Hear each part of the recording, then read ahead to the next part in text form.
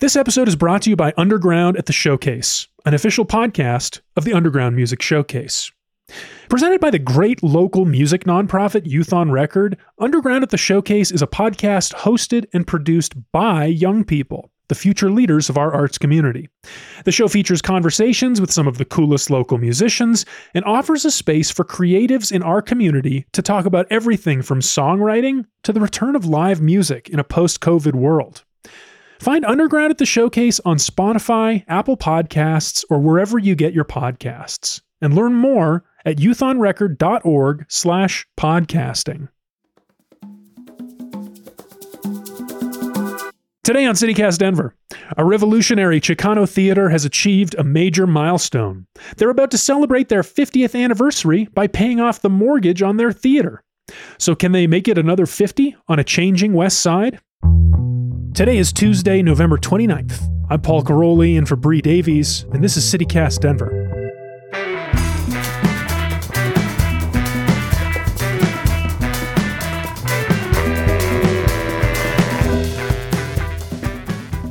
Tony Garcia, welcome to CityCast Denver. Thank you. Thank you for having me. So, Tony, you're executive artistic director of Su Teatro, which is one of the oldest Chicano theater companies in the country. I wonder how the theater company began and where your story begins with it. In 1971, Don Urioste and other people in the Mexican-American education program at the University of Colorado, Denver, were trying to recruit and include more Chicano students at UCD. There was something like 40. And there was like a number similar, like less than 200 up at Boulder. And it's ridiculously embarrassing when you think about it. So one of the obstacles that was put up in front of them was that we could not meet the academic standards. And so consequently, we would lower those and hurt the university's accreditation. So they required that any incoming Chicano students, that they take a remedial reading class. They asked Florina Rivera, who was a teacher, they asked her to teach the class, and she said, "That's insulting. I wouldn't do that." But she had seen Teatro Campesino perform, and she said, "What I would like to do, though, is teach a teatro class. And in that class, the students will read, write, and perform in English and in Spanish. I think that more than adequately will fulfill your requirements." And they accepted that. And the class began in January of 1972. When I was a kid, I grew up in the Auraria neighborhood. I was going to CCD at the time, but my buddies were all hanging out at UCD at the UMAS, United Mexican American Students. And so I saw them perform in this rec center, and it was like, man, that's really cool. These guys are doing, I know all those guys, and it was funny, and it was everything. And I was going to school because I wanted to be a journalist. I wanted to be a writer. I figured the best way I could hone my writing skills was through journalism. Like any guy my age during that time, I had long hair and I played the guitar because that's the only way you could meet people. And it didn't do me any good, but I played guitar. And I played guitar with this guy who was really good. And they heard him perform and they really liked him. But I played with him. So I came with the deal. So people laugh and go, that's probably not true. It's a straight up truth. They were like, okay, you can come, but is Chuck coming too? Is Carlos going to be here? Is he going to wear sunglasses? All this kind of stuff, right? And I dug it. And in the summer of 1972, I was able to transfer to UCD, and I took the class in Intro to Chicano Theater.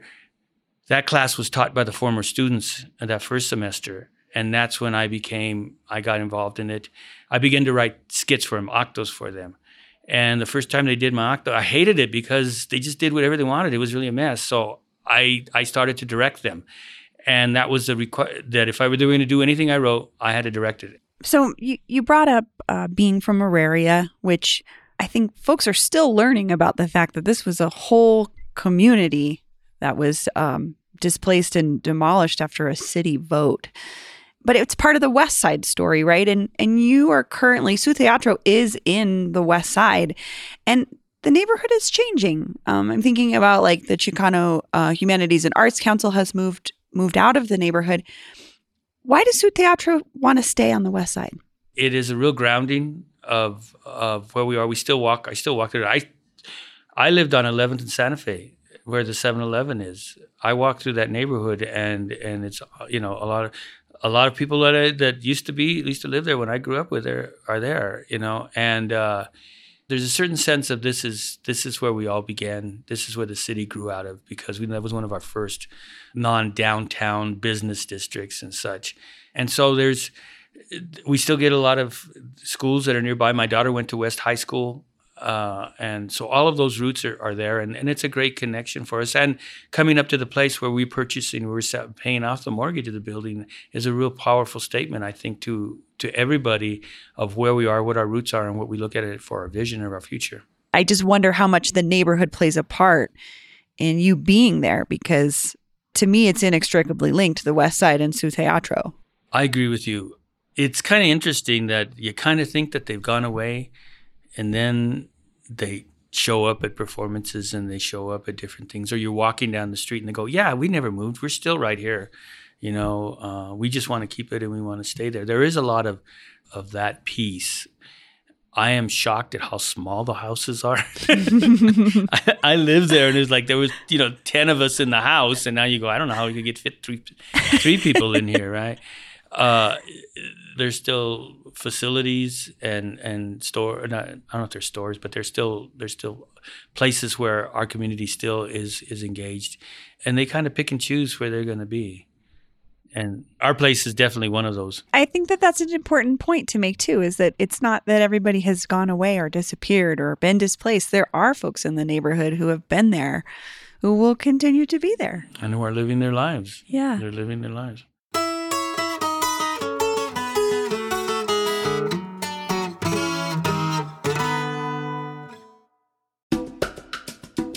This episode is brought to you by the Colorado Wine Board, because the wine community here is surprisingly robust. I mean, think about Bigsby's Folly and Infinite Monkey Theorem here in Denver alone, and there are urban wineries all across the Front Range. Then there's the Western Slope, Paonia, Palisade. Hello, Palisade wine, are you kidding me? It didn't used to really be a thing, but from what I hear, it's very much a thing now. There are more than 165 wineries across Colorado to explore, and they produce all sorts of wine that reflect our unique culture and climate. So finding a label that you're going to love is easy, no matter where your adventure takes you. Discover it for yourself and support local winemakers at coloradowine.com. That's coloradowine.com. What are you looking forward to folks seeing coming from Su Teatro before the end of the year? We are producing the Westside Oratorio, which is about 7 generations of families and identity in the Auraria neighborhood.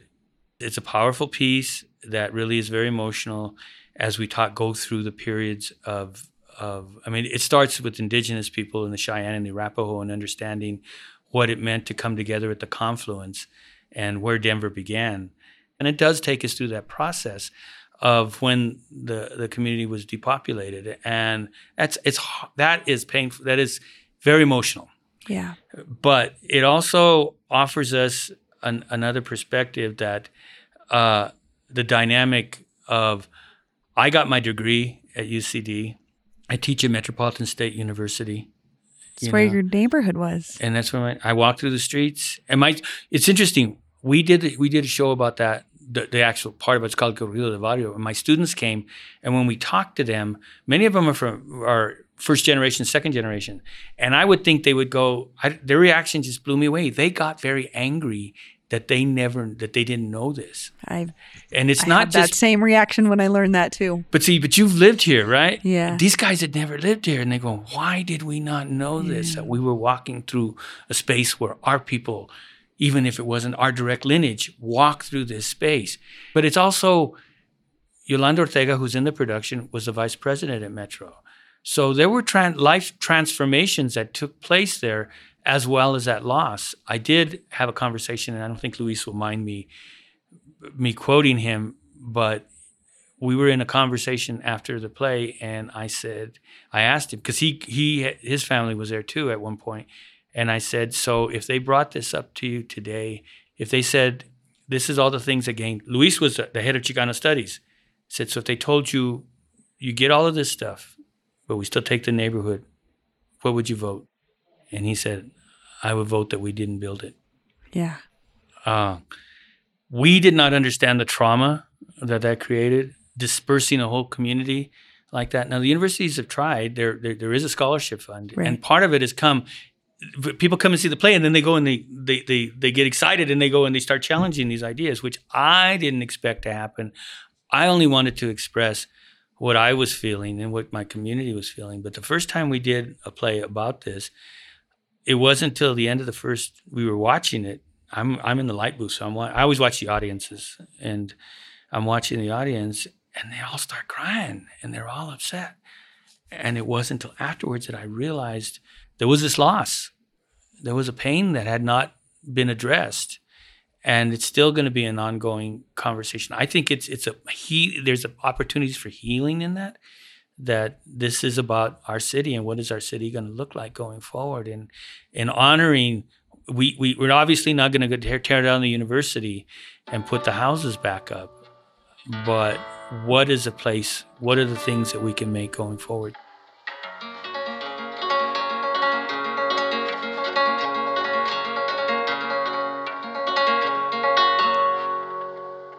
So the name of your organization is Su Teatro, which means your theater. Who is the you today, Tony? I think originally what we were talking about was telling our community stories, our basic audiences. But I think the you has grown to mean those young people who are in our youth programs. I think that we're not only telling Chicano stories, but we're telling Colorado stories.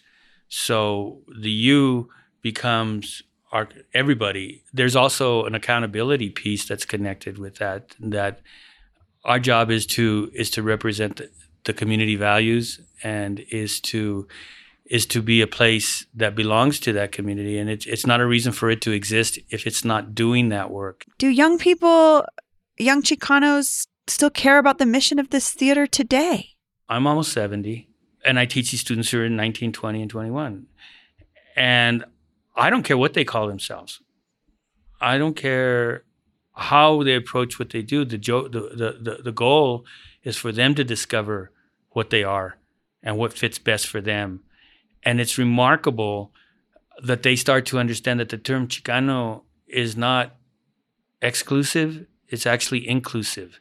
So it becomes a broader term, and they start to understand that they have an opportunity within that context to really shape their own identity. And because we have multiple identities. When we're with your family, you have one identity. When you're out in the mainstream, you do. If you're within the LGBTQ community, you have another identity there. So all of those things are there. And to say, this is how it all kind of comes together, and these are the roots because we've all explored those. We've all explored that within the Chicano context. We have explored those different spaces, and allowed people to continue to hold on to that memory and to that past and to those things from our ancestors. Our production, the Westside Oratorio, they talk about the concept of 7 generations. 7 generations is an indigenous term that refers to the gifts that we were given by our ancestors. So we are the recipients of 7 generations of gifts, of insight, right? We are responsible, though, for 7 generations going forward. So the idea of 7 generations puts us right smack in the middle always. And so we're always, any gift we get, we have the responsibility of passing it on. That's an important concept. That's very much a concept of a Chicano movement. And I think it's universal as well. So when I talk to the young people, it's like, it's like watering a field, right? That sometimes things come up out of that, sometimes they don't. It's just you being consistent and knowing that when that watering is needed, it'll be there for them, and that nurturing. Well, and I'm just thinking about I'm in my early 40s, and I know my generation and a little bit younger, there's quite a few folks that I think of when I think about this sort of new Chicano movement here, like Jose Guerrero, Molly Gallegos, Bobby Lefebvre, all these people that are doing this work and introducing and keeping and cultivating this idea of Chicano identity alive in Denver. And I think it's really awesome that we have a place that we can go to see that and experience that and understand it and learn it. And all of them are broadening that term. Absolutely. They're broadening their perspective of it. I mean, they've passed through our space, but they've also created other spaces and other aspects that, I mean, they were going to do that with us or without us. And the fact that we had some time to travel together, I think is beneficial to the whole community. So I want to look at the bigger theater scene here in Denver. Where does Su Teatro fit in there, or how do you see it within this bigger, broader picture of theater in Denver? It's going to be an interesting travel forward. I think there's more access to people. There is a point where our people are having access to other theaters, and there's a little bit more interest in not necessarily in the work that we're doing. I still think historically, Su Teatro does not get invited to the university's theater by the university's theater departments. We do not get invited to collaborate in institutionalized theater. It's just, and that's cool. You don't hurt my feelings. I wasn't doing it for you in the first place. But some of people like you mentioned, like Jose, Hoser, Bobby, and Molly, will be invited into those spaces at some point. And I think that's positive. So I think we have a lot of tools to continue to work on a national, regional, and local level. There is not another group that's producing what we're producing as an organization. One of the other problems, speaking to the Denver theater scene, is Denver does not produce enough money to create full-time theater jobs. It's gig work, and that's hard. And we have to create another economy. And I don't think it all has to be in theater like it's in New York. It has to be another way so people can create and work and have, so they can stay here and continue to do that work. That is the bigger problem. That is the problem of, and Denver's got to get over the idea that we're here in the middle of the country and we're not New York and we're not LA. So what the hell are we? We don't know what we are. We're like 4 different states, 4 different identities. Is it Western? Is it mountain? Is it urban? Is it the plains? Is it down in the valley? Those are bigger problems. They're bigger. We have an identity crisis. And I don't know what that model is that will allow us. I would prefer that a regional theater actually build a regional theater company here that supports those artists who are part of that, rather than import a company, put them on stage, and then send them off. I don't know what we get out of that. I don't know what we as taxpayers, as residents here, get out of that. I mean, and there is a difference between the work individuals are doing and the work an institution is building. That's our home, is an institution building, so that we can continue to produce Bobbies and Hosers and Mollies to go forward, and it will never leave our community. It will always be something that belongs to us going forward for another 7 generations. Tony Garcia, thank you so much. Thank you. This was fun.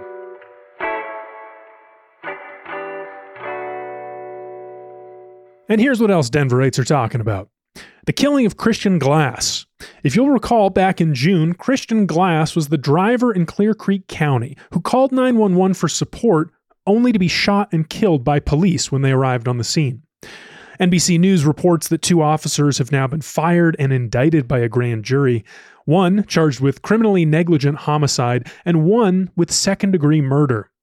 This comes after Clear Creek County Sheriff's Department announced back in October that they're working on a new co-responder program with mental health professionals, which many say could have defused the tension that led to Glass's death. And finally, some good news.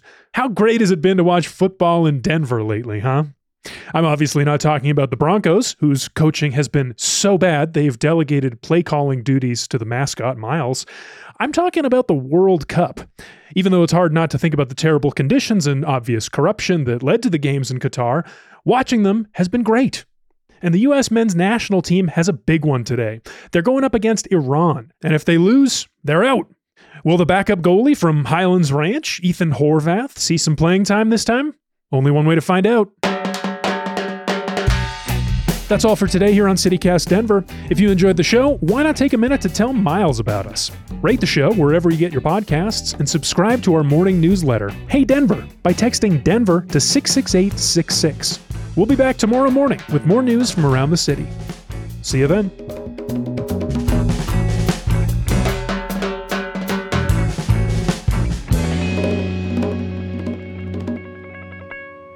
My name is Tyler. I'm from the Wash Park neighborhood of Denver.